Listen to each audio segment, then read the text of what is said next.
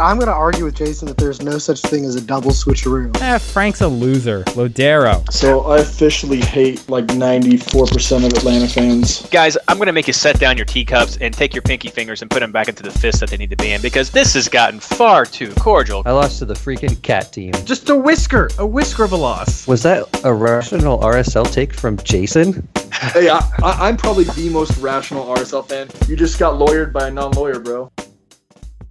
Hello and welcome to our 2019 Round 31 episode of the MLS Fantasy Insider. This episode is brought to you by the 7th Street Hotel. Western locations now accepting reservations. No. Actually, brought to you by MLSFantasyBoss.com and the amazing subreddit community of r/FantasyMLS. I'm your host, Reed Connolly from MLSFantasyBoss.com, and tonight I'm joined by my partners in fantasy. I like that. Michael Denton and Blaine Riffle. We'd also like to welcome right now, who will be joining us shortly, our very special Patreon guest, Jason Morris, and he's working on some technical issues, but he'll be with us soon, we hope. But how are you all doing tonight? Doing well. Excellent. Glad to have you back. Glad, Blaine, for you to be joining us again with, as promised, that awesome Boba Fett setup that you have, and it looks sweet. It looks really sweet. Push to talk, Blake. Blaine. So Blaine has been stricken by the push to talk bug for this final episode. We are going to attribute it to his move to his new house. So while we're waiting for Blaine to get that, just feel free to say something whenever you get that. Can you hear me now? Yes, we can. Okay, so this is really stupid and weird. When I mute a tab on my browser, which I did with YouTube, it mutes my microphone. I don't have push to talk. I've been doing voice activated all night, but when I mute a tab, it mutes my microphone. That sounds like an excuse to me. That sounds like just excuses. No push to talk. I don't know. No, thank you. I'm a little tired tonight because you can see I am in my new place finally, and slowly getting everything unpacked. I mean, the games kind of got unpacked early, but I wanted to have my wall behind me, so. Well, we are glad you're here. We are glad that you're here, Mike. And, of course, we are glad that everyone who is joining us for the live chat is with us, and all of you who are still with us listening on the podcast are still here. This is the final round of the season. However, I'm going to point out right now, this is not our final podcast. Those of you who have been with us for the past several years, I can't believe it's several years already. It doesn't feel like it's that long.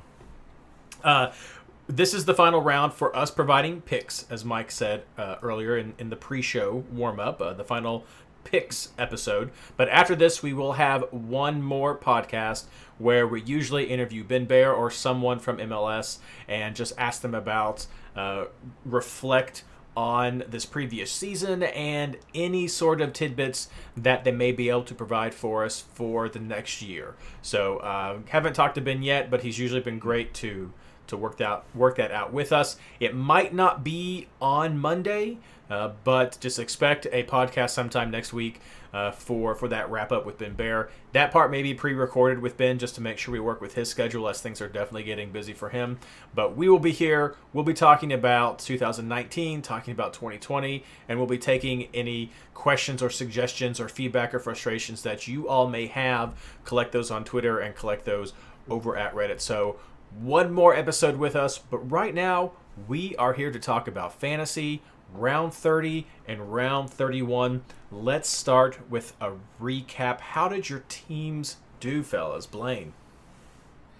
Yeah, I'm blaming the move. I missed all the Wednesday lineups because I was trying to get stuff into this house. So I've got 2 1s and a 2 in my lineup, but I still got 128 for the round.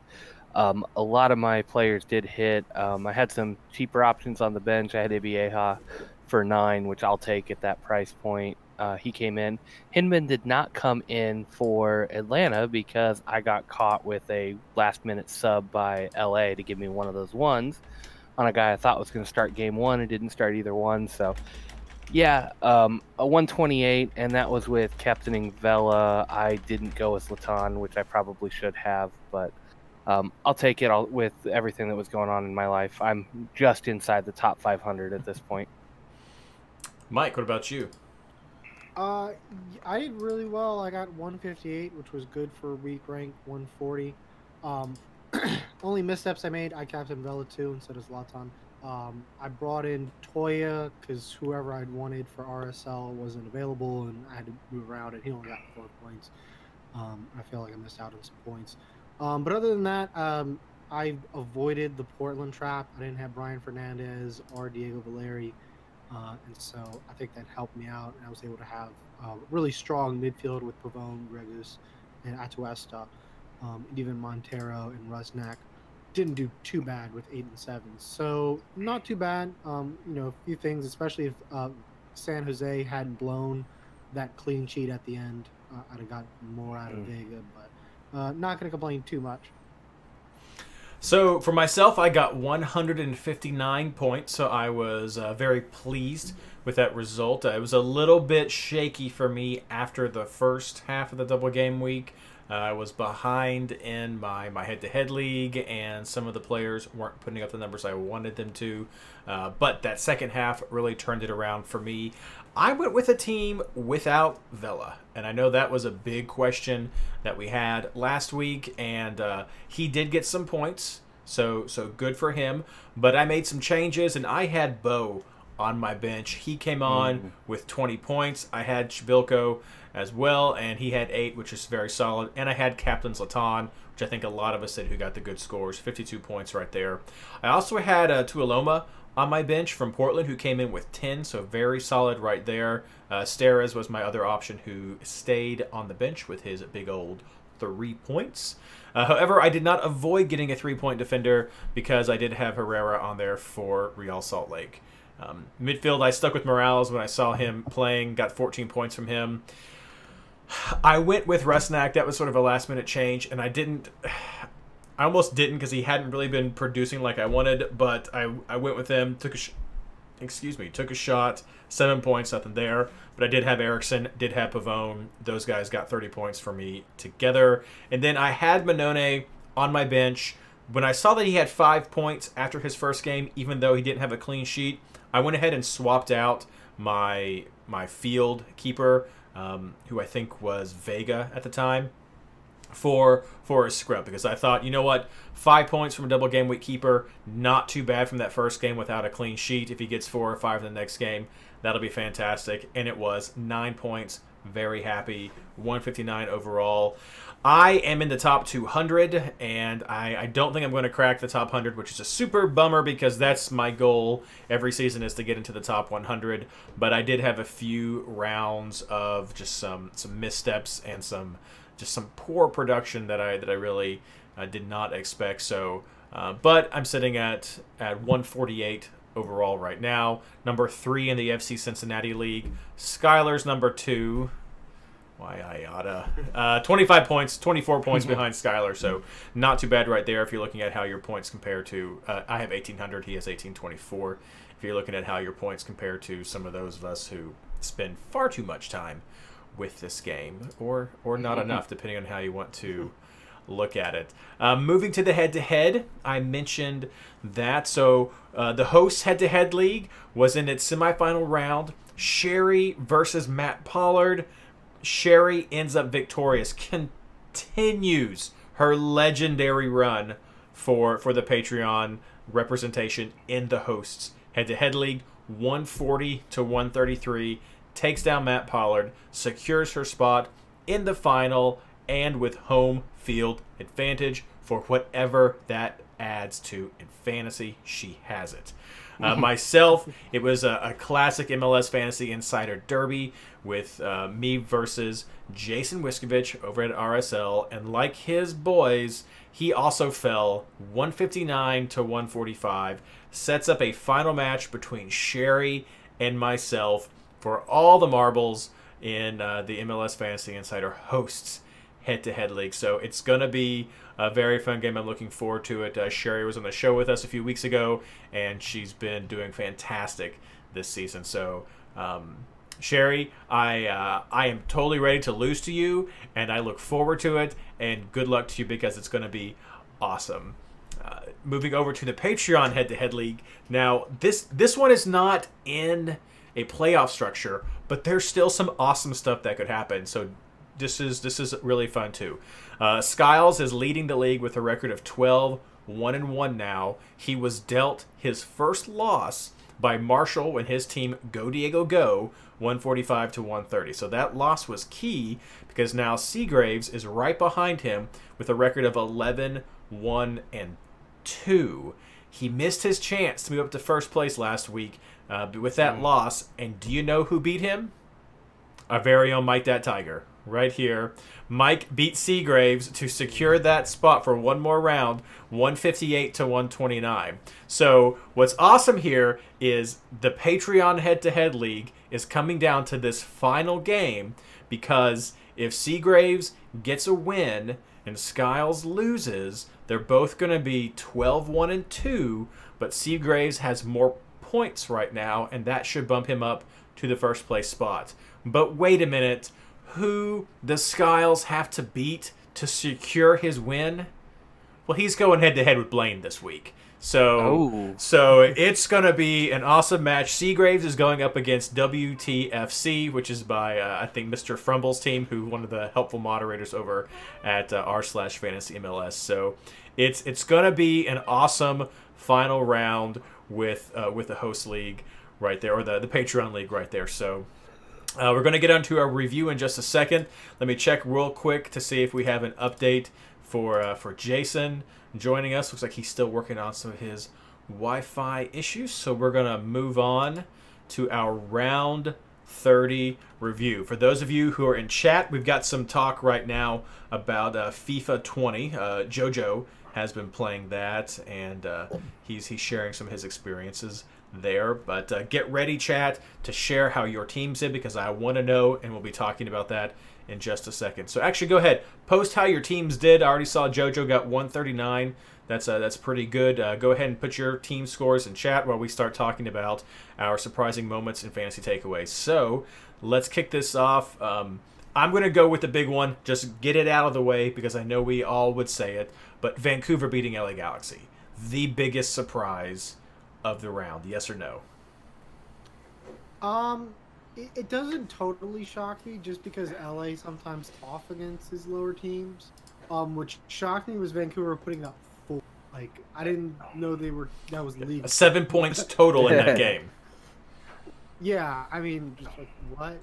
You know, that's what really shocked me was a 4-3 score in favor of Vancouver. LA kind of being dud because they clinched, and I don't think that they care. That doesn't surprise me. You know, we all know that Zlatan's really, really good when the lights are on and really, really bad when they're not. You know, if he feels like showing up that day, he'll get a great score. I mean, he still got a good score. He scored it was a good goal and an assist in this one too. I think that's what he did in both games. But yeah, I mean, that's just what the Galaxy are. Them and TFC are really temperamental. It's like they can win 4-0 one week and then choke the next. Blaine, we'll let you keep going with any more surprises that you have. Yeah, I was a little surprised with the Montreal-Atlanta draw. I mean, 1-1 there. I know it's Atlanta without Joseph, but you would expect a little bit more offensive production against a team that's been struggling this year. It's fair. Montreal being able to score against Atlanta doesn't surprise me so much. It's just the game was a lot closer and a lot lower scoring than I would have expected for this. I would expect Atlanta to get a couple more goals out of that one and really fight for the top spot in the Eastern Conference, but they gave that one up with the loss there. I mean, they would have still been in it otherwise, or the draw there knocked them out of it. So, yeah. I'll throw out a few more surprises. I think New York City stomping Atlanta 4-1 with a Matrica hat trick. I don't think any of us were seeing that. Oh, gosh, no. You know, I was like, what is going on? This is good. I don't know how to handle good things happening. Valeri being benched for one of these games, like what?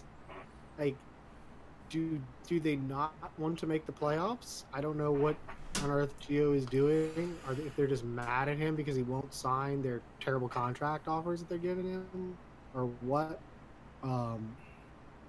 I mean, maybe you could kind of loop in all of the choking around the 7th seed in the West. I mean, San Jose, essentially, blowing a 2-0 lead to lose 2-1. Then blowing, Erickson back passing to Jordan Morris to blow that game. Either getting a point from either one of those would be huge. Portland blowing it late against New England. Was it 2 goals in the last 10 minutes for the Revs, including that late PK? I mean, just a lot of weird stuff happening all across the league.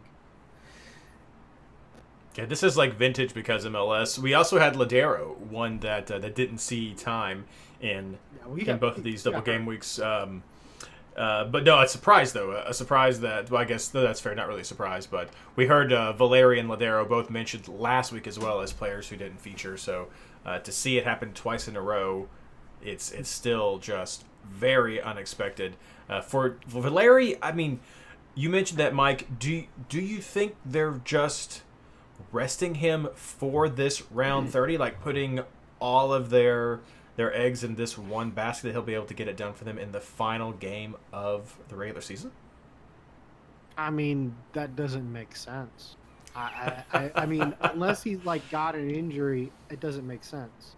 I mean, they're very lucky that they're still in control of their playoff destiny. They shouldn't.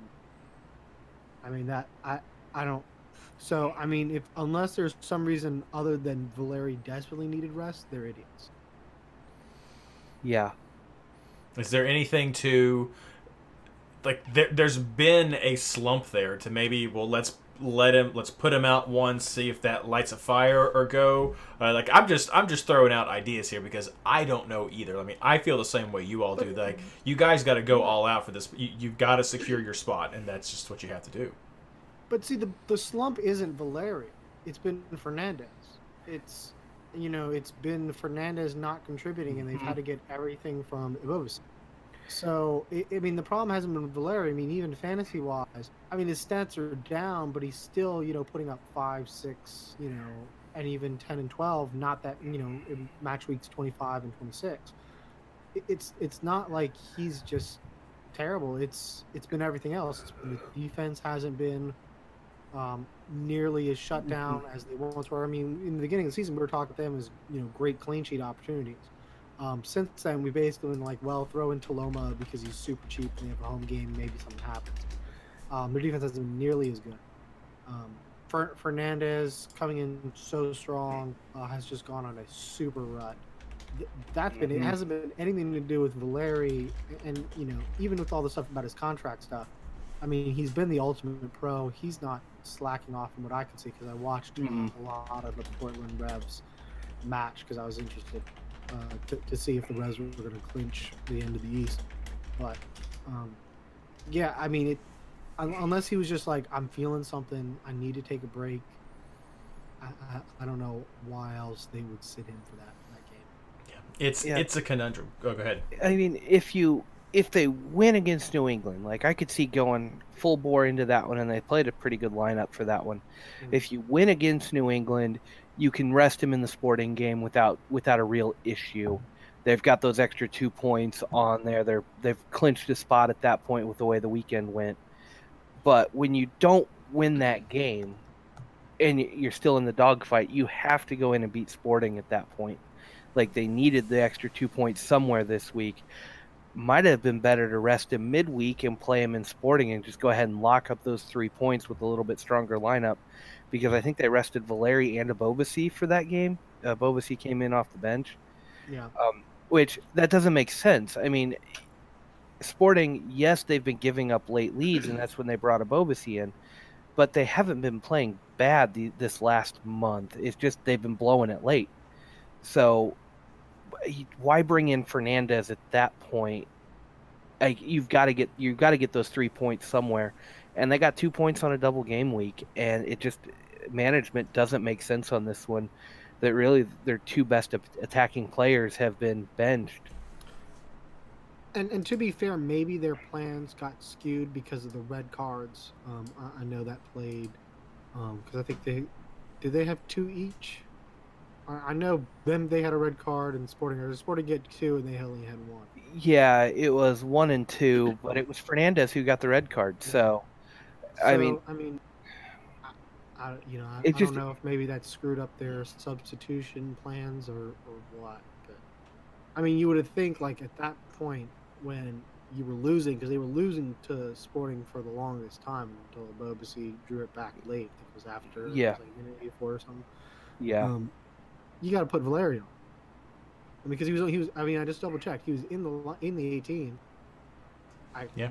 You need Yeah. goals. Diego Valeri is one of the best attacking midfielders in MLS history. and Why is he- And history-wise, I mean, this season, Ebobisse on for Fernandez in about the 60th minute is somewhat normal for this team.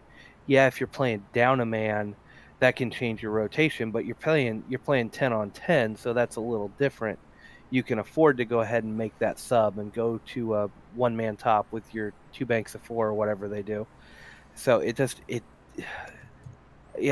don't understand why Savarese is not going after the wins here, and why he's just rotating these guys, because it's just, it doesn't make sense to me. Yeah, definitely confusing. I'll add one more on here before we move on to what we learned, our takeaway. And I'm going to say I was a little surprised that Philadelphia didn't do more against Columbus in that second game. Even though it was on the road, I still thought that there'd be a little bit more production from Philly. If some of the struggles Columbus has had, they're eliminated from the picture now. Philly's secured it, so a little bit of surprise for me, but I still got that goal out of Shabilko, so it was all okay. And then finally, congrats to Montreal. Have to say that. I know we've got at least one Montreal fan that frequents our chat, so congrats to Montreal on securing that win as well during their double game week that they had as well. So congrats. Fantasy takeaways. I'm going to start again with this one since we mentioned it a little bit earlier. Could Vancouver players be profitable differentials or value players for round 31? I don't know. They put up some numbers against LA. If they're going up against Real Salt Lake this week, if they're going to bring it for the whole season, at least just to get that experience in, I don't know. That could be someone you take a look at if you're trying to find some sneaky options. What do you guys think? Yeah, I mean, RSL's got a chance to go up to as high as 3rd, maybe 2nd. I'm doing the numbers really quick. Yeah, if Minnesota and Seattle both take losses and RSL wins. So that's going to be a tough game. I was just trying to see if RSL was going to be able to slack off a little bit. They've got that 5th seed locked up for sure. But no, this could be a good one. RSL's probably going to push for this, especially knowing what results can happen, because they can get themselves as high as 2nd place with the win. Yeah, I think that could stretch this team out a little bit. And I haven't brought a lot of the Vancouver guys into my lineup, but I have kept them on my radar most of this season just because when they get one of those really good matchups, they have been fairly profitable, cheaply priced. I mean, Reyna's gone off for us a couple of times, and I know we've all had him at different points. Yeah, I do think there is some merit in this, especially if you're trying to fill out 5th midfielder for an Ottaru type position. Imbaum or Reyna are both at that price point where you could throw them in to an Ottaru spot, and the new guy, Chirinos or whatever, 6.6 right now, and he's had moments of brilliance already this season. Just a lot of potential production here, and I think RSL could get opened up a little bit this week. So I am not interested in Vancouver players unless the lineup shows us something that we don't have. To me, it's LA Galaxy's defense. They're just particularly porous, and we just saw a really bad example of that this past week. Most LA Galaxy games are going to be shootouts, so I don't think this really changes anything as far as Vancouver. I think RSL does have something to play for, so unless all of a sudden we see RSL be like, we don't really have that great of a shot at a home game, we're not going to risk players on turf, which isn't outside the scope of possibilities. I'm not going to be picking up Vancouver. Yeah, I'll go ahead and say they're not in my team, at least this draft of my team. But when you see that kind of result against LA Galaxy, who have struggled some on defense this year, it just sort of gets the old wheels a turning, thinking maybe a differential bench switcheroo option. I don't know. We'll see. Just something to pull away from that final round. The lesson was some of the teams who are still playing hard, and Vancouver seems to be one of those teams. What about other fantasy takeaways do you all have, Mike? Probably the other fantasy takeaway is New York City has wrapped everything up. I think they're one of the few teams, outside of those who were out of the playoffs with absolutely nothing to play for in the last season or the last week of the season. I don't know how much that'll mean. We may see some players, benched for injury concerns. I'm kind of nervous about Morales on that point. But we may see some players come back. Players like James Sands, who's working back from an injury, and Domain may take this as an opportunity to kind of get him some reps. So that'll be an interesting team as far as lineups go. Kind of looking at everything else, I think kind of the main, it's not really a takeaway, but more of a question is most teams technically have something to play for as far as seeding, as far as possibly getting a home game in that first round of the playoffs. The only question is how much do they care about it, or if they need to bench some players for some rest. That's kind of the only question, but decision day, we'll see all of the lineups all at the same time, so it's not that big of an issue, but it's kind of something to keep in mind when you're trying to formulate the plans and think of the different permutations that we're going to see in this next week. So Ryan said that our conversation about Vancouver, that's why he does not discount teams just because they are out of the playoffs. Is that an important lesson to learn, or is there any, because that's I think where we go a lot, is we're like, well, these teams are out of the playoffs, so maybe they might not, these teams still have something to play for. I know that's a big element to a lot of the questions this week, is who has something to play for. But just because you don't, I guess commonly we think, these teams are more likely to play their kids, but that doesn't mean that some of these big name players aren't going to play. No, teams love playing spoiler for everybody else. If they can knock somebody out of the playoffs, they're going to. It's great. Speaking of that, teams having something to play for or not having something to play for, I would just run in the numbers here really quick. Columbus is unbeaten in 5, and they've only taken 1 loss in their last 12. So I know they've kind of been one of those teams that people have counted as a pushover, and they have been giving up goals in all of those games. But their last game against Toronto ended as a 2-2 draw. I mean, they've been giving up a few goals, but this is one to keep an eye on if you're expecting Toronto to come in and try to boss that game at home. Columbus has been playing well. Just 1 loss in 12, even though they've been well outside the playoff picture and they're eliminated at this point. Still a lot of fight in that team, and they seem to be getting a little bit stronger every week. Zardes is still Zardes and does what he does, but the new guy Diaz on the wing has been really changing the way that team plays a little bit, and it's been helping them out offensively going forward. So don't count them out. They're one of those teams that maybe you're not grabbing players, but it may make you think twice about taking Toronto players against them. Hey, it looks like we've got Jason with us. Can you hear Jason?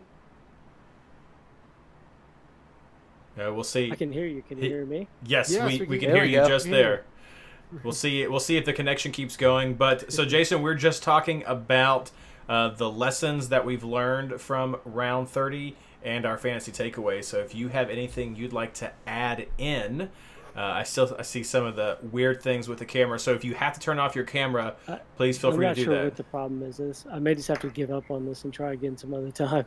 Well, hey, I could hear you just fine. Then if you want to leave your camera off, that's fine. We do the same thing with Sherry, so we can roll that way.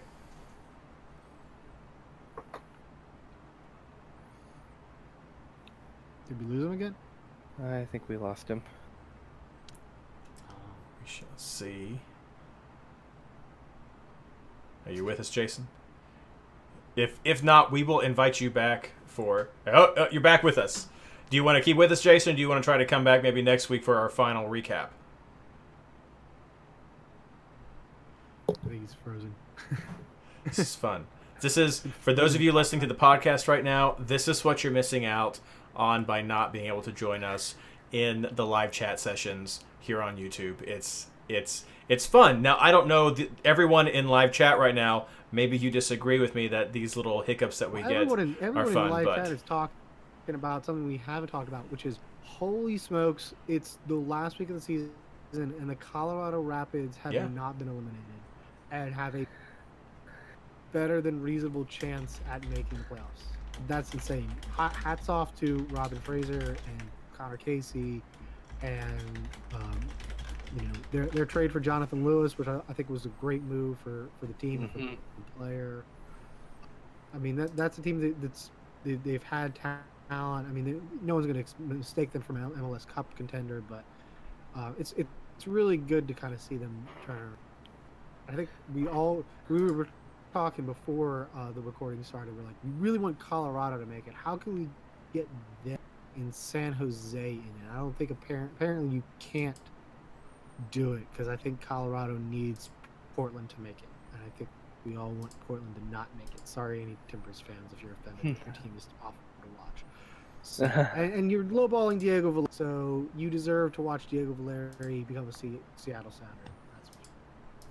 Yeah, no, that would definitely be my preference if Colorado and San Jose could both make it, but yeah, no, it's not in the cards. Yeah, no, that's great to take away from there. Anything you want to add, Blaine, about takeaways? Nope. All right. Well, anything else from chat, you guys? We've been talking about what we've taken away. I've seen conversations here. Of course, we had Colorado that was mentioned. We've got some mentions about Columbus as well that Blaine pointed out. Anything else, everyone in live chat right now, that you'd like to add as either a fantasy takeaway that you got from round 30? Because believe it or not, everyone listening, there's still things you can learn from this game even right before the end of the season. I mean, we've seen the importance of value building up through almost the end of the season as well. So surprises or important takeaways from anyone in chat, post them right now, or we are going to move on to one little quick question before we get to our housekeeping.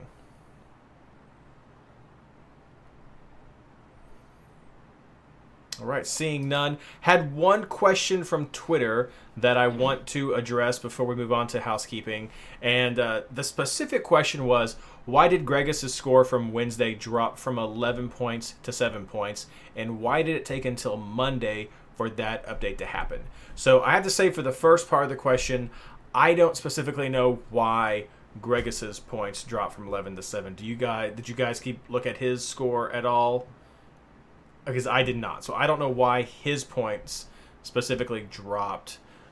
But I can assume it had to do with some sort of score just adjustment that happens at the end of every week. So that's why it didn't take place until Monday, is because unless it's some sort of, I guess, glaring error from Opta, that's when Ben looks through everything, processes all of the adjustments, and gets it published to the fantasy site for the final score. So sometimes it's looking at film again to decide if somebody did have an assist or if their touch on the ball was enough to make it count for that, or just a deflection. Sometimes it's just for calculating, did someone touch the ball from across to have it count, or did it bounce off another player? Things like that. Those little specific things that I know a lot of us can get pretty heated about sometimes, because it may seem like they're just ridiculous small things, but it's how Opta does what Opta does. So There's always recalculations and adjustments, so that's why it took until Monday. I can understand the frustration on double game weeks when you would think, hey, this is Wednesday and there's a whole bunch of games before the weekend. Why was that not addressed? It's just a schedule. We got to remember Ben's doing a lot of stuff as well, besides just running this fantasy game. But Mike, I saw you looking around. Did you look up anything for Gregus to get an idea for him? No, I mean, judge based on the points, I'm assuming he lost one of the assists, and usually that'll take away 3 points. Usually it'll take away an offensive chance created, and I was trying to see if that made the difference, and that would count for the point. Or it might have been Go ahead. Yeah, clearances are right at 3, so he could have had a 4th clearance in that game that got dropped with the OptaStats. I mean, you look at those thresholds, I think the CBIs are all about, I think they're all on every 4 occurrences as a point in the game. And if you drop below that threshold, that's usually what I look for, is when they've got something around a 3 and go from there. Ryan Anderson suggesting maybe assist plus key pass. That seems like it could be for me, a key pass, or if it was a cross that got converted as well, he's something right like at that. 2 for the key pass, so that's what I'm thinking. If he lost the assist, he lost key pass. If it was like bounced off of someone, and that would account for why you lost 3. Yeah, so that's likely what happened, and some of those things that's just how it works sometimes. So it's the great because MLS. So that's what that was. But thanks for sending that question in. I wanted to point it out because I'm sure others listening, either for the first season that you've joined us, or the veterans who may have forgotten, or just wanted a chance to rant. That's why those things happen, and that's why it happens around Monday. So let's move on to our housekeeping. And I'm getting ready to say a line that I have not said many times this season. Double game week teams this week. None. What? That's wrong. Actually, to be fair, I feel like every season we think this season is so jam-packed with double game weeks. And then I go back and I look at the previous seasons and I'm like, no, it's the same. But it's just the concentration of them. But no, you heard it. Of course, it's decision day. No teams are on a double game week this week. That also means who's on a bye? Nobody. Nobody is on a bye this round, which we've not always been able to say for decision day, depending on how many teams are in the league. But all 24 teams are playing. Every game starts at 4 o'clock p.m. Eastern Standard Time, October 6th. That is a Sunday. So gear up for that game. It's going to be super fun. I have a lot of soccer planned for myself. I'm going to be calling a women's soccer match for the university I work at that afternoon, and then coming home and watching some soccer as well from MLS and seeing how everything pans out. So super fun. 4 o'clock p.m. Be sure you have your team set. Here's the way the playoff picture looks. I know we've already talked about that you don't want to discount teams just because you think they have nothing to play for. They do have something to play for, but that's the main question that we've received this week, is who has something to play for. So these are the teams who have clinched a playoff spot. New York City FC, DC United, Real Salt Lake, the New York Red Bulls, New England, nice, congrats, Toronto, LAFC has clinched a spot, has clinched first, has clinched the Supporter Shield, and have like a 58% chance of winning the whole dang thing. So there's that. So yeah, LAFC. Minnesota, looks like that 3-year plan worked out. Fantastic. Philadelphia, Atlanta, LA Galaxy, and Seattle. All of these teams have clinched the spot. I didn't go through all of the minutia back and forth, point jockeying, like Blaine was saying. Real Salt Lake could finish as high as second place. But some of these teams are still kind of jockeying around there and could finish at various places. But they are all in it. Now, the teams who have been eliminated are Vancouver, Montreal, Houston, Orlando, Chicago, Columbus, Sporting Kansas City, and FC Cincinnati. That leaves 4 teams. Now, these teams are on the bubble to varying extents. The 2 teams with the best chance to make it into the playoffs are Portland and Dallas. But we've talked about them already. I just noticed in chat Ryan's laughing at the 3-year plan. But, hey, it is what it is. But Portland and Dallas have the 2 best chances statistically, over 80%, to make it into the playoffs. Right behind them, though, are San Jose, and very far next is Colorado with less than a 1% chance, as we've already talked about. But those are the 4 teams who still have a shot to make the playoffs. So if you are looking to make a team of players that quote-unquote matter, this week matters to them, then those might be 4 teams to look at, because it all comes down to this week for these teams. So did we actually go over Colorado's chances when we're recording the podcast, or was that in our pre-show? I think it was pre-show, but essentially they have to beat LAFC and get the Dallas and Portland games to go there. Yeah, San Jose has to draw, Dallas has to lose, and then Colorado has to beat Portland, and they have to win by, I believe, 2 points to get the goal differentials to tie, to make them both tie. Portland can just beat San Jose. Or If Portland could just beat San Jose. Right. Then it doesn't matter. They can just. Right. Because if Dallas loses and Colorado wins, they both are tied for points, and Colorado has the better record, so the better next one. So that's what the playoff picture looks like. Of course, we still have the Golden Boot battle with Zlatan and Vela, so lots of stuff going on right there. Martinez is still listed as injured, but I'm starting to get into Mike's territory right now, so let's get to that housekeeping section, Mike. All right. Well, there were a number of red cards and craziness that all through. Some big injuries. Alejandro Bedoya limped off non-contact injury. I doubt you'll see him. We'll see if he comes back for the playoffs. Rooney is going to get a yellow card accumulation suspension, and so he's going to miss the match against Cincinnati. Blaine. Let's see. What's that? Aaron Long tweaked an ankle apparently, but he did play the rest of the match. Just kind of something that was flagged for me.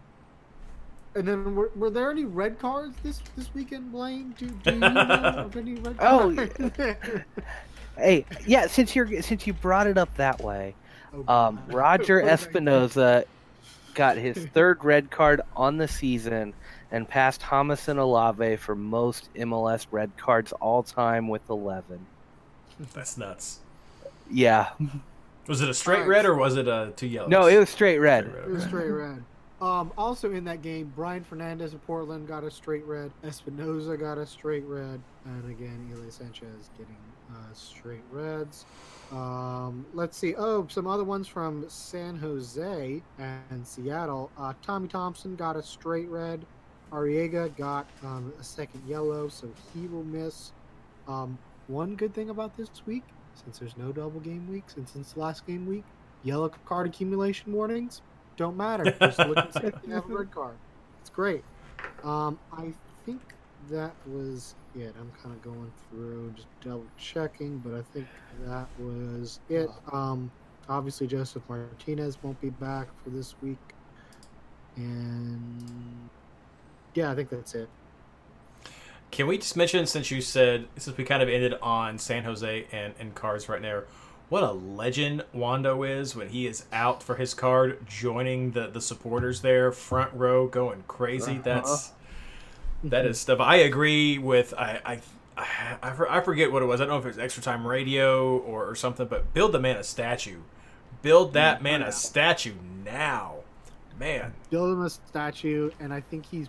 I bet that kind of energy. I bet he'll make a great analyst. That could be fun. Color commentary as soon as he retires. I mean, he's been in San Jose so long. I wonder what stock options he had built into his contract, so when he retires, he gets a partial ownership stake or something, because he really does deserve it in San Jose. Oh, totally. I mean, he is legend, the legend of Wondolowski. So fantastic. But yeah, that's the housekeeping. Thank you so much for that, Mike. Let's move on now to let me check the chat real quick. Guys getting red cards so they can take a game off since they're out of the playoffs. Do you think that's a thing, Mike? Any of these red cards just for rest? That is Blaine. And yeah, JoJo, Wando got a red game before, so that's why he was. Yeah. No. Although it was a real bummer, he then got benched at half. Not surprisingly, they also didn't win. Yeah. No. The only guy who would have taken a red just to sit out a game is Ilya, and that's because he's tired of Vermi starting him as a center back. But. Oh come on! But no, that was.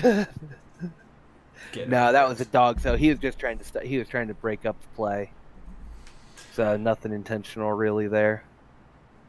All right, well, let's move on to round 31 player picks. So I know this is what everyone's here for, or at least part of what everyone is here for. So let's talk about who you guys are targeting for this round. So starting out with keepers, defenders, and clean sheet chances, Blaine. You know, I looked through this one and I didn't have a single clean sheet chance on this one. I think there's a possibility of goals in every game, and I don't really expect a team to get shut out this week, and that includes Cincinnati at DC. They've been finding ways. They've been finding ways to score goals, whether it be late penalties to salvage one goal and destroy a clean sheet for us, or whatever. I mean, they've been finding a way to score goals. So I don't see any good clean sheet chances here.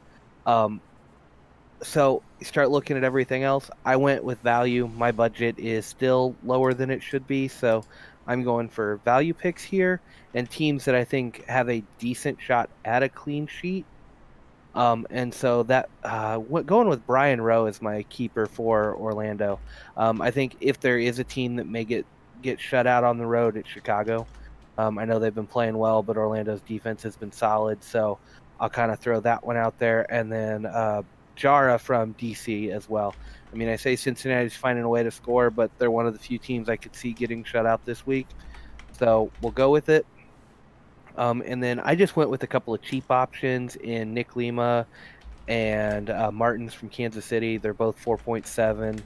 They're both playing right now. Martins will probably get switched out if I see another starter at the same price point, but I was struggling to find starters under 5 million. So I went with him for now as my safety pick, and I will see who's starting at that point. But I'm going really cheap in the back because I just don't see those clean sheet options, and I want to throw my money up front. Mike. All right, so I mean, I kind of agree with Blaine. There's not like an obvious one, but I do like the DC game. I mean, it's DC at home against Cincinnati. And then I also really looked at Atlanta and New England. We talked about teams to play for. Really, at this point, New England doesn't have a whole lot to play for. I mean, they can improve their seeding, but they can't get a home game. So I don't know how much they'll be really motivated to go on the road in Atlanta and put up a hard-fought performance for not a whole lot, unless Bruce Arena just really feels. And honestly, Bruce Arena is kind of one of those coaches, like, if this game doesn't matter, I'm not going to push it. So I went with Brad Guzan in back and Escobar to make up some defense. And the other thought there is, I mean, they've been such a good defensive team anyway. We'll see what happens. Then I have Birnbaum from DC United. I do like Blaine's pick from Orlando City. I kind of toyed with some of their players, but I ended up avoiding it just because I'm kind of terrified of teams that have just been eliminated from the playoffs. That's a deeply disappointed season. I don't know that anyone in either of those franchises cares what happens to that game, so I kind of want to avoid it. So I went with Paloma, cheap with Portland, and San Jose's missing a few players. So it's outside shot at a clean sheet, so I'll put him on the bench. As we said earlier, because he's cheap. And then I have Ryan's Hollingshead. We talked about the two players that Sporting Kansas City are going to be missing. This isn't as much for the clean sheet as much for the offensive capability.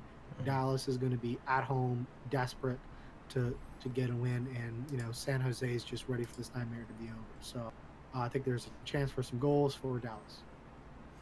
Yeah, those are some great picks. Love the Hollingshead pick. I've relied on him a lot through this year, and I appreciate you finding budget options, Blaine. What is your budget right now? 120.1. Mike, what about you? 124.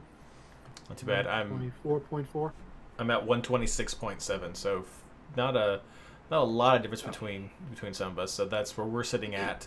In case you're wondering how some of these picks are being made, I went with a slightly different option, and Sean has mentioned this in chat, and I actually went with the same way. My back line, I have Hamid as my goalkeeper, and then my defender. I got goalkeeper and defender mixed up right there. My goalfender. I went with Briant and Birnbaum. So I just went heavy on DC United, betting against FC Cincinnati. Blaine is very correct that one of the favorite things FC Cincinnati has done this season is, while we've lost a lot, we have just got that random little goal in there. Lots of times it came from Ledesma. We've seen Cruz putting some of those in, who's by far my favorite player this season on Cincinnati. Cruz has been putting some of those in, some random ones here or there from other players, but it could happen. We will see. It was pointed out in chat that DC United is still trying to hold on maybe to that 4th place spot, but we'll see. They are in the playoffs, so we'll see what happens. But yeah, that's where I was looking at right now, is going heavy on DC United in the back. After that, I'm really only looking at one more defender and using that 5th spot as a switcheroo placeholder. And I think you can just go wherever you want to, wherever your budget is going to lead you. You guys have both put out some options. I think Keehee is an option you could look at with San Jose, or with Seattle staying at home against Minnesota. Don't know, but depending on Minnesota's lineup, they're in it now as well. They might want a little bit of rest to make sure they hit the playoffs hard. But you could look at Seattle for sure. You might also look at Red Bulls. I've seen some people in chat mention them as well, and I don't think that is a bad shout for an away team this week. Montreal did have a double game week last week. They've not been amazing at home. They've had a very weird season indeed. So you have that option. I don't think LAFC is a good shout this week. They have been giving up goals, and Colorado is just gonna go all out. So I would be shocked if LAFC gets a clean sheet this week, which means they will likely get a clean sheet this week for sure. So but no, and it will be kind of weird. The last game of the season, I think Blaine is right. There's definitely the potential for a lot of goals here, but I do think we will see some clean sheets, so you could definitely do a little bit of hunting, and I think it'll pay off. Let's move on to midfielders now. Mike. Well, we did get a question in chat. I missed it. Sean asked while you were talking, what about Philadelphia defender? And Blake, the idea that they have a big game, they're really motivated second, and NYC doesn't have it. I think that was true, and I would have picked their defenders if it wasn't for Bedoya being out. Bedoya being out to me is a big deal. And even though New York City doesn't have much to play for, but Dome hasn't been rotating a whole lot. So I would kind of want to check that lineup if there is a lot of rotation. But, I mean, with such a long layoff, Dome has kind of raised the concern that that's maybe too much of a layoff. So I don't know that he would want to just totally rest everybody. So I think he'll still put out a pretty competitive lineup, even if someone like Maxim Morales sits. So that's why I avoided Philadelphia defenders, because I feel like New York City at least going to get a goal. Even if Philly does get a goal. And I do want to make one. Let me make one quick correction, real quick. JoJo pointed this out. I said switcheroo a second ago with my defender spot, and of course we cannot do switcheroos when everybody plays at 4:00. What I meant to say was auto-roo, because you can still put a scrub in your field, and the highest scoring bench player will swap in. So sorry, I just want to make that real quick before any more time went by. Maybe clear up confusion. Yeah, I was gonna follow up with the New York City thing. Even if they do rotate, you've got a lot of guys out here. I know we've talked about Tati and Abear, but Matriza has looked really good. Medina's looked good on his few starts. His average has been hurt in fantasy because of just rotation. Tajori Stradi's coming back. I mean, you've got a lot of guys here who have some offensive power coming in, and they're all needing to prove themselves. I mean, this is a lineup that's kind of stacked, and everybody is fighting for playing time and trying to prove that they can that they deserve to stay on this team next year or whatever, fighting for trades. I mean, this is a chance for guys to showcase themselves and earn more playing time. The way Philly's been playing lately, I think any one of those guys, no matter who starts, is a good option going forward to consider. And if it is a bunch of the rotated guys, I mean, Tajori Stradi's only 6.3. I mean, he'd definitely be worth an auto spot on the bench if he's starting up top.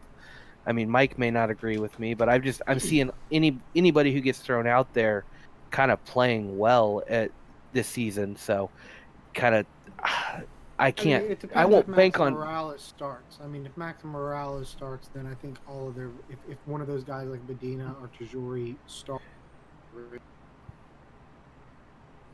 As an auto route. Yeah, and so I can't justify saying take a Philly defender because I just see too many weapons. It's kind of like Houston's been in the past. No matter who they throw out there, there's a good chance of one of them scoring. I wouldn't trust Philly defenders at all this week. And for me, it just comes down to I think there are a few teams with a better shot. I think you have some offensive potential there with FC Dallas or maybe even at New England.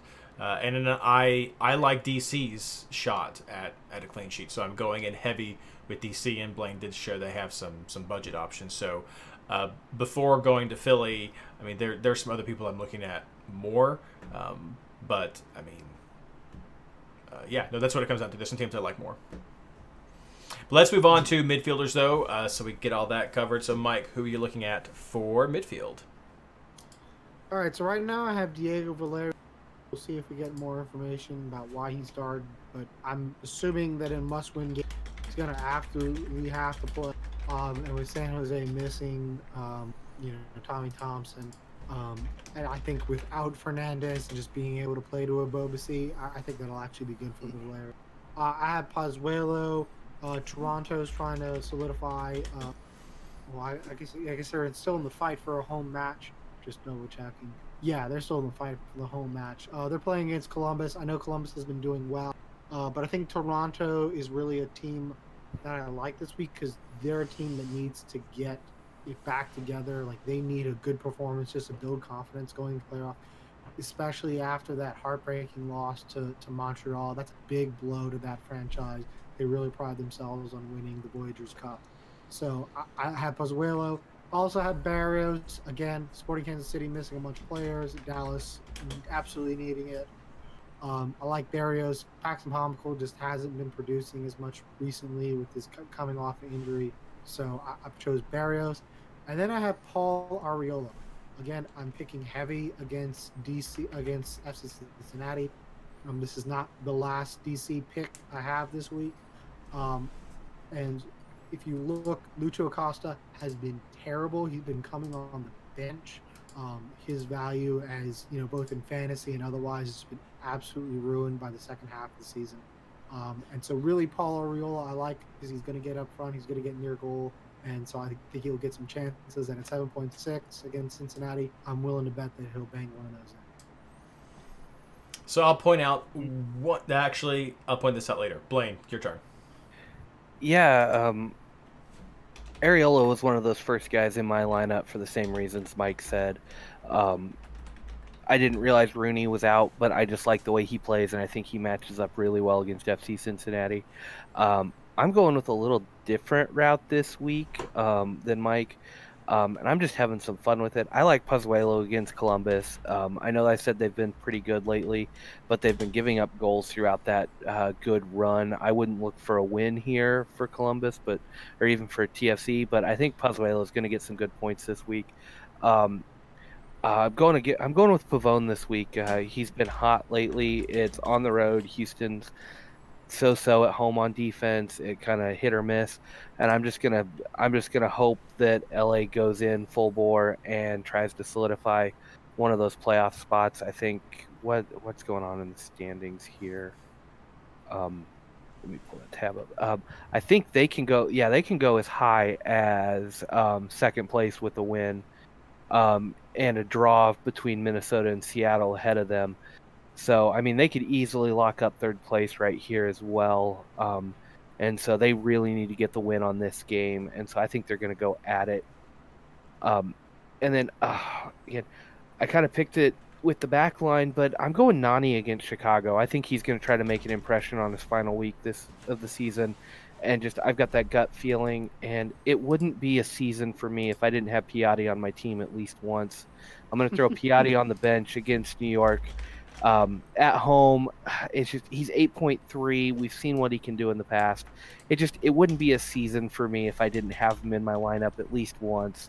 So maybe I'm being a little too sentimental here, but I really do think he's a quality pick for the way the two teams have been playing lately. And I think if Montreal gets it all put together, they can tear up Red Bulls this week. Interesting motivation for that pick right there. But hey, I respect the heck out of that. Just do it. Do it. Do it. So I see exactly where you guys are coming from when it comes to FC Cincinnati, but I want to read a quote for you right now from Bobby Warshaw in his little recap article that in a stretch of games, Cincinnati, poetic isn't the word, but you get the idea. FC Cincinnati simultaneously giving up a goal that put them over the top for most goals conceded in a single season in league history. Look at that, everybody. Broke a record, y'all. First season. Sorry. In a stretch of games in which they only conceded twice in 4 matches. So betting against Cincinnati is not something that I think is inappropriate to do or has been inappropriate to do at all this season. I will say that they've gotten it together a little bit more on their defense, at least this past stretch of 4 games. So just throwing it out there for everyone listening, thinking that's a good idea. I'm going to go in with an Arriola or some DC offense. This is again why I leaned heavily towards DC defense, is because I was like, well, you know what? Maybe it's a 1-1. Maybe Arriola gets the goal and it's all good. But we could see that's why I went defense. So I'm just throwing that out there for people to consider. Can I throw something back at you? In that Sure. Sure. Those 4 games that you're talking about were Montreal, Atlanta, Chicago, and Orlando. So 3 of those teams, 3 of the worst offenses in the league. Well, no. So Atlanta, not one of the worst offenses in the league. No, they did have a good game against Atlanta. Orlando, which has still lost 2. Orlando, which has done better recently. Not offensively. They've been getting some goals recently. They have Dom Dwyer as their striker. They cannot score. If they could score, they would be in the playoffs. They do have Dom Dwyer, who's gotten 2 goals, and an assist in his last 3 games. So, which does include the FC Cincinnati game as well. He got 2 goals before that. So Orlando's been coming back a little bit at the end of the season. And then you said Montreal, which I'll give you. And what was the other one? Chicago. Chicago, who also has had a fairly decent run here at the end of the season. But FC Cincinnati remains unbeaten against Chicago. So, but no, your point is not lost. But I think that's also important to say that under the new coach at Cincinnati, there has been more focus on defense. So I'll just throw it out there. Nothing against Arriola as well. You guys have thrown some great picks out there. I love the Nani pick as well. Without just some other ones to consider without Martinez there. You might look at Penny Martinez instead of Joseph. If you don't like Valeri or worried about that, you could look at Blanco as well. He's done well over these last couple of games, as Valeri's not done well. Of course, if you don't want Pity, you can also look at Gressel. Very, very similar there. And we mentioned Columbus. Santos has been doing fantastic this season. So if you do think that there will be something left for Columbus, Santos is a good bet. I don't think anybody mentioned Atuesta, did they? Did anybody mention Atuesta? I did not. I mean, he's one that could do something against Colorado. Or I believe, is it Price at Colorado in the midfield? Yes. He's been doing pretty well with some playmaking. Definitely not on the same level as some of these elite players. But if you're looking for Colorado coverage, trying to get some of those players in, he is someone in the midfield that you could try to work in. And of course, I think we got to look at Eriksson, as some of these players who are on this final decision day really have something to play for. Love your Pavone pick as well, Blaine. he's not just been doing pretty well. Like, he's been tearing it up over like the past 5 or 6 weeks, I think, with this season. So he's been putting up some monster scores for sure. So let's check chat real quick before we move on to the forward section. Ryan just said Revolution has the worst expected goal differential in the league in the past 2 months, and it asked if anybody was considering Atlanta.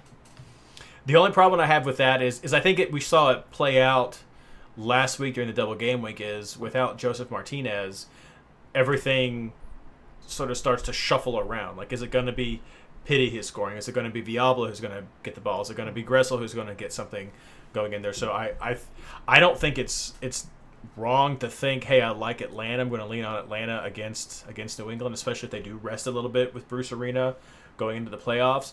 But I think you have a much more murky picture with Atlanta as who is that go-to person going to be. I mean, I'd be comfortable with Pity being the one. That's why I have Pity on my team right now. I'd be comfortable with Pity as someone who would be more of a focus or at least a playmaker. But I do think there is some of that just fog. Yeah, and you look at it, I mean, their last 2 games, Gressel got a goal and got 9 points, and Pity got a goal and got 8 points. Your next 2 highest scores to that are Miram and Hindman, both with 6. Hindman got an assist, so you take that away there. I mean, Miram's the only one putting up pretty consistent bonus points. And You're kind of goal was a PK. Yeah, okay. I mean, you're kind of hit and miss. It's like, who's going to get it? Yep. I think Atlanta's got the offensive firepower to go put up goals this week, but who's going to get those goals? Where are those points going to come from? And that's a lot harder to determine. I don't think Vasquez has looked that great. I haven't gotten to watch too much of it, but if you expect him to be the replacement for Martinez and get in positions for goals, you'd think he'd be receiving a little bit more, but he doesn't seem to be getting the same shots. It's coming from other players. So it's just kind of a hit or miss, and you can't trust it. Now, maybe an Otteru candidate. I know Miram's been hovering around that 6.5 mark. He may be worth snagging for bonus point production if he's going to start on the wing, but you're looking at more of an Otteru candidate if you're looking at Atlanta players this week. And let's move on. Let's see. Was there anything else in chat? Sorry, before I don't want to miss anything. Jojo made a great call. Acuna with LA could be a great value pick as well. Let's move. I mean, LAFC does have I don't think we mentioned this, but LAFC does have on the line getting the best ever points records. For sure. I think with Vela still being in the Golden Boot, and that's probably our segue into forward. Exactly. Forwards. And the first big question is, do you play Vela this week? Will he play 90 even if he starts? Let's start with you, Blaine. Well, I want to go with my other forward pick first. The man, the myth, the legend, Quincy Amarikwa, 4.0. I mean... Lynn and I are on the same wavelength. Yeah. I don't have Quincy. 4.0 this week, playing against FC Cincinnati. Now that we know Rooney's out with the yellow card accumulation, Ola Kamara hasn't been seen for about 4 weeks now. I think he's got an injury. So who's their next forward? It's Quincy Amarikwa. So throw him in the lineup. 4.0. I mean, yeah, he's on my bench right now. I can't start a 4.0 guy with a guy like Piatti and Areola out there. I can't put him ahead of one of those guys, but I mean, it's Quincy. If he's going to start, he's going to be in the lineup. So let's do it. And then, you go with both of the Golden Boot race guys at this point. There's a lot of pride on the line. Zlatan's not going to give up easy on this one. He is going to go for it. I think if he'll be checking the scores at halftime. If he sees Vela's 3 goals ahead of him, he's going to try to put together a second half hat trick just to go get the record. I mean, you know that's coming from him. He's going to be pushing for it, and honestly, he's probably going to have his team psyched up just to feed him the ball to see if he can get the record, because I don't think anybody wants to go back into that locker room and have him find out Vela's got the Golden Boot and he didn't. So I think he's going to be pushing for it, and then I think Vela's got the pride on the line. Just, can he take the Golden Boot away? Can he run away with it and beat Zlatan for the record? I just think it's going to be a lot of fun in LA. I mean, it's Kings of LA. Go with both of them. I could see multiple goals from each player this week. Mike. All right, so there's some similarities to playing and some different. I have Ola Kamara on my bench. Ola Kamara was supposed to come back from a hamstring injury this weekend, but he didn't make it, so there's something to watch. But I do like the idea of having one of the DC United strikers. If it was Rooney, I'd have him. Right now, I think it's going to be Ola Kamara, so I'm really willing to have him on there. He's been really good for DC when he's been on the field. I do not have Zlatan. The game is going to be at 3 o'clock Houston time. I know I don't live in Houston, but I live close enough. It is really hot. It is really hot. And Zlatan has nothing to play for other than to get a hat trick. I know he's very competitive, but you know what? I don't see him carrying in an empty BBVA Compass Stadium in a super hot sun. Oh man, Yeah. getting a dig in there at the same time. I'm not gonna. It's not gonna happen. And you know, so I went with Josie Altidore. Josie Altidore has been really Talk about that. GFC has been struggling when he's on the field. He's been banging in goals. If he had been healthy for more of the season and hadn't missed as much international time, I think he'd be much more in our mindset as one of the top forwards in the game. And then I have Carlos Vela. I think they're going to play to try to make sure that they get the greatest or the highest points record.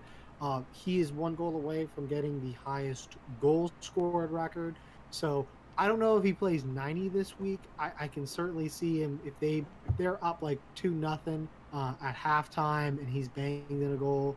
Maybe they take him off. But honestly, and this is kind of something we haven't talked about, LAFC has not played well these last 2 years. I kind of see them going all out, really kind of making a statement before they get into the playoffs, because they look really vulnerable. It's kind of like in the Hunger Games. Remember the first one when Katniss goes over to Peter, like, you need to throw that rock because they're looking at you like you're a snack. Everyone is looking at LAFC like they're a snack. Everyone thinks they can go in and beat. I mean, they couldn't beat Minnesota. They've had a bunch of bad results. Their only win, I think, in September has been beating Houston, which who cares? I don't know why I'm just banging on Houston. I don't know either. I love the people of Houston. You have crawfish, even though it's not as good as I appreciate you trying to simulate the culture. What's happening? Yeah, I have Vela. I think they go all out and try to close this great season. It's like we'll have to rename this episode, aka Mike Hates Houston. What is going on? You guys have thrown out some really good ones. Atlanta. I hate Atlanta. Okay. Josie's a great option to throw out there. Quincy is off the wall, but I love Quincy, so I can't doubt you for that. But I hate my forward options right now, and it's still a position that's still in flux. But I've got Vela first person on my team. I think he's, to answer the question, I think that Vela is going to play this week. I would not be surprised if he goes for the whole time, because they've secured everything so far. So I would not be surprised to see Vela go, as long as there's no chance of him getting hurt or if anything's going crazy to pull him with that. I also have Kamara and Wondolowski right now on my bench as option, just because we know what's on the line for Kamara in Colorado. We know what's on the line for San Jose and Wando. Those guys have so much to play for, and those are guys who have perform, and it means so much to them. It's not just, hey, this guy has a lot to play for, and it's like, okay, whatever, that guy doesn't care. Like, these guys care. It's passion that, like, we know that will drive them. If you, like, after seeing Wando and what he did as a fan at the game, if you were going to tell me and say that Wando was not going to give everything he has in this game to do anything he can to make his team win, then I would say you clearly have never watched a game of soccer in your life, because that is not Chris Wondolowski. So they've got a lot.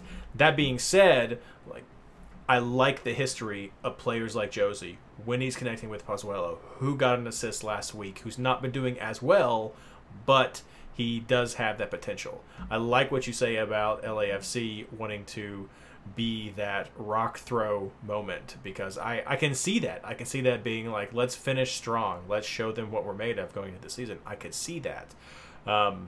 but those are two cheaper options. So if you're looking at going heavy in the midfield, still fielding Vela, those are a couple of guys you can put. If you're looking at having a bunch of guys on your bench, if you don't want to have anybody on your bench, you could probably easily field a bunch of these guys just straight up into the field and go for it. But if I make any changes, that's where I'm going to be looking at first for me.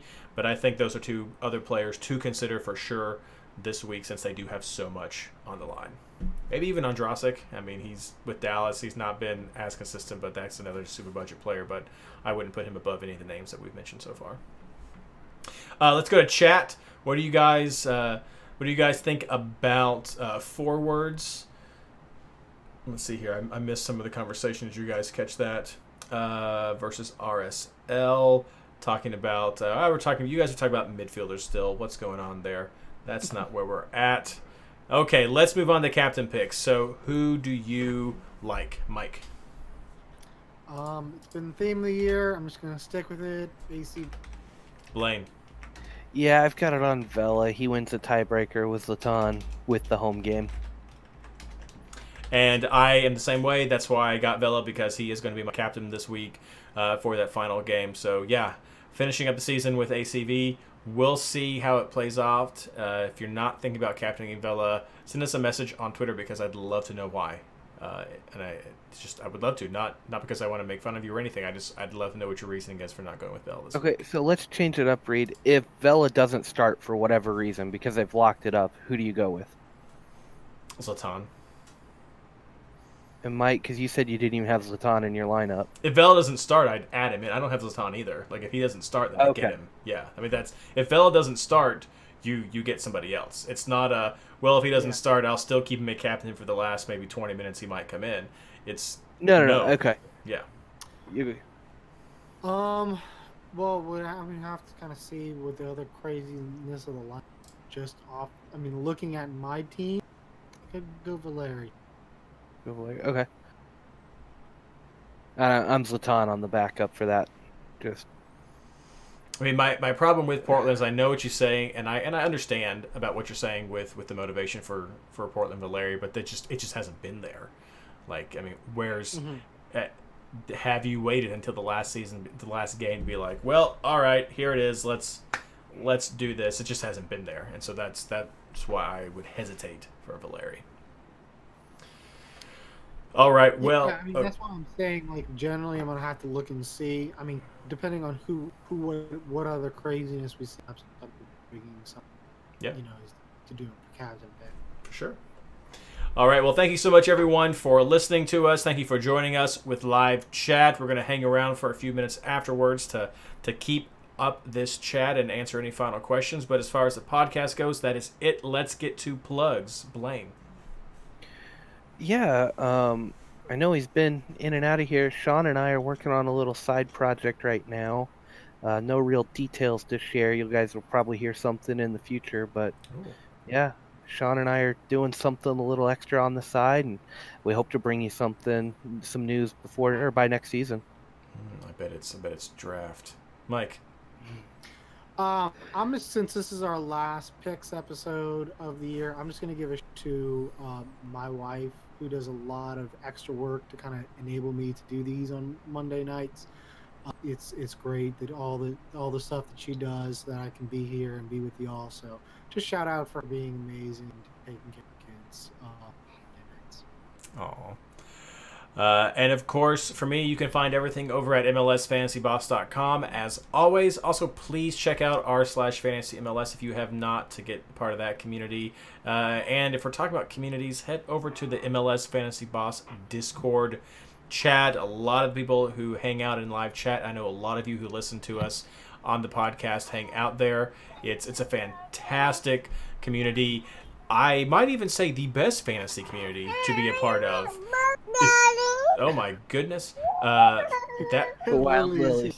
That is a wild lily has appeared on the podcast. But no, check out the Discord chat. Look at all the articles. Thank you so much, everyone, for being a part of this fantasy season with us. this year. We have one more episode after this where we will be breaking things down, so I want to get your feedback for that. But I can't thank you enough. And if you didn't catch the tweet, the first round of Patreon swag has been shipped. I'm so sorry for the delay in getting it out there, but the Patreon stuff is on its way. First round, and it's going to start. My goal is to finish up by this week, if not early next week. So thank you so much again, and good luck.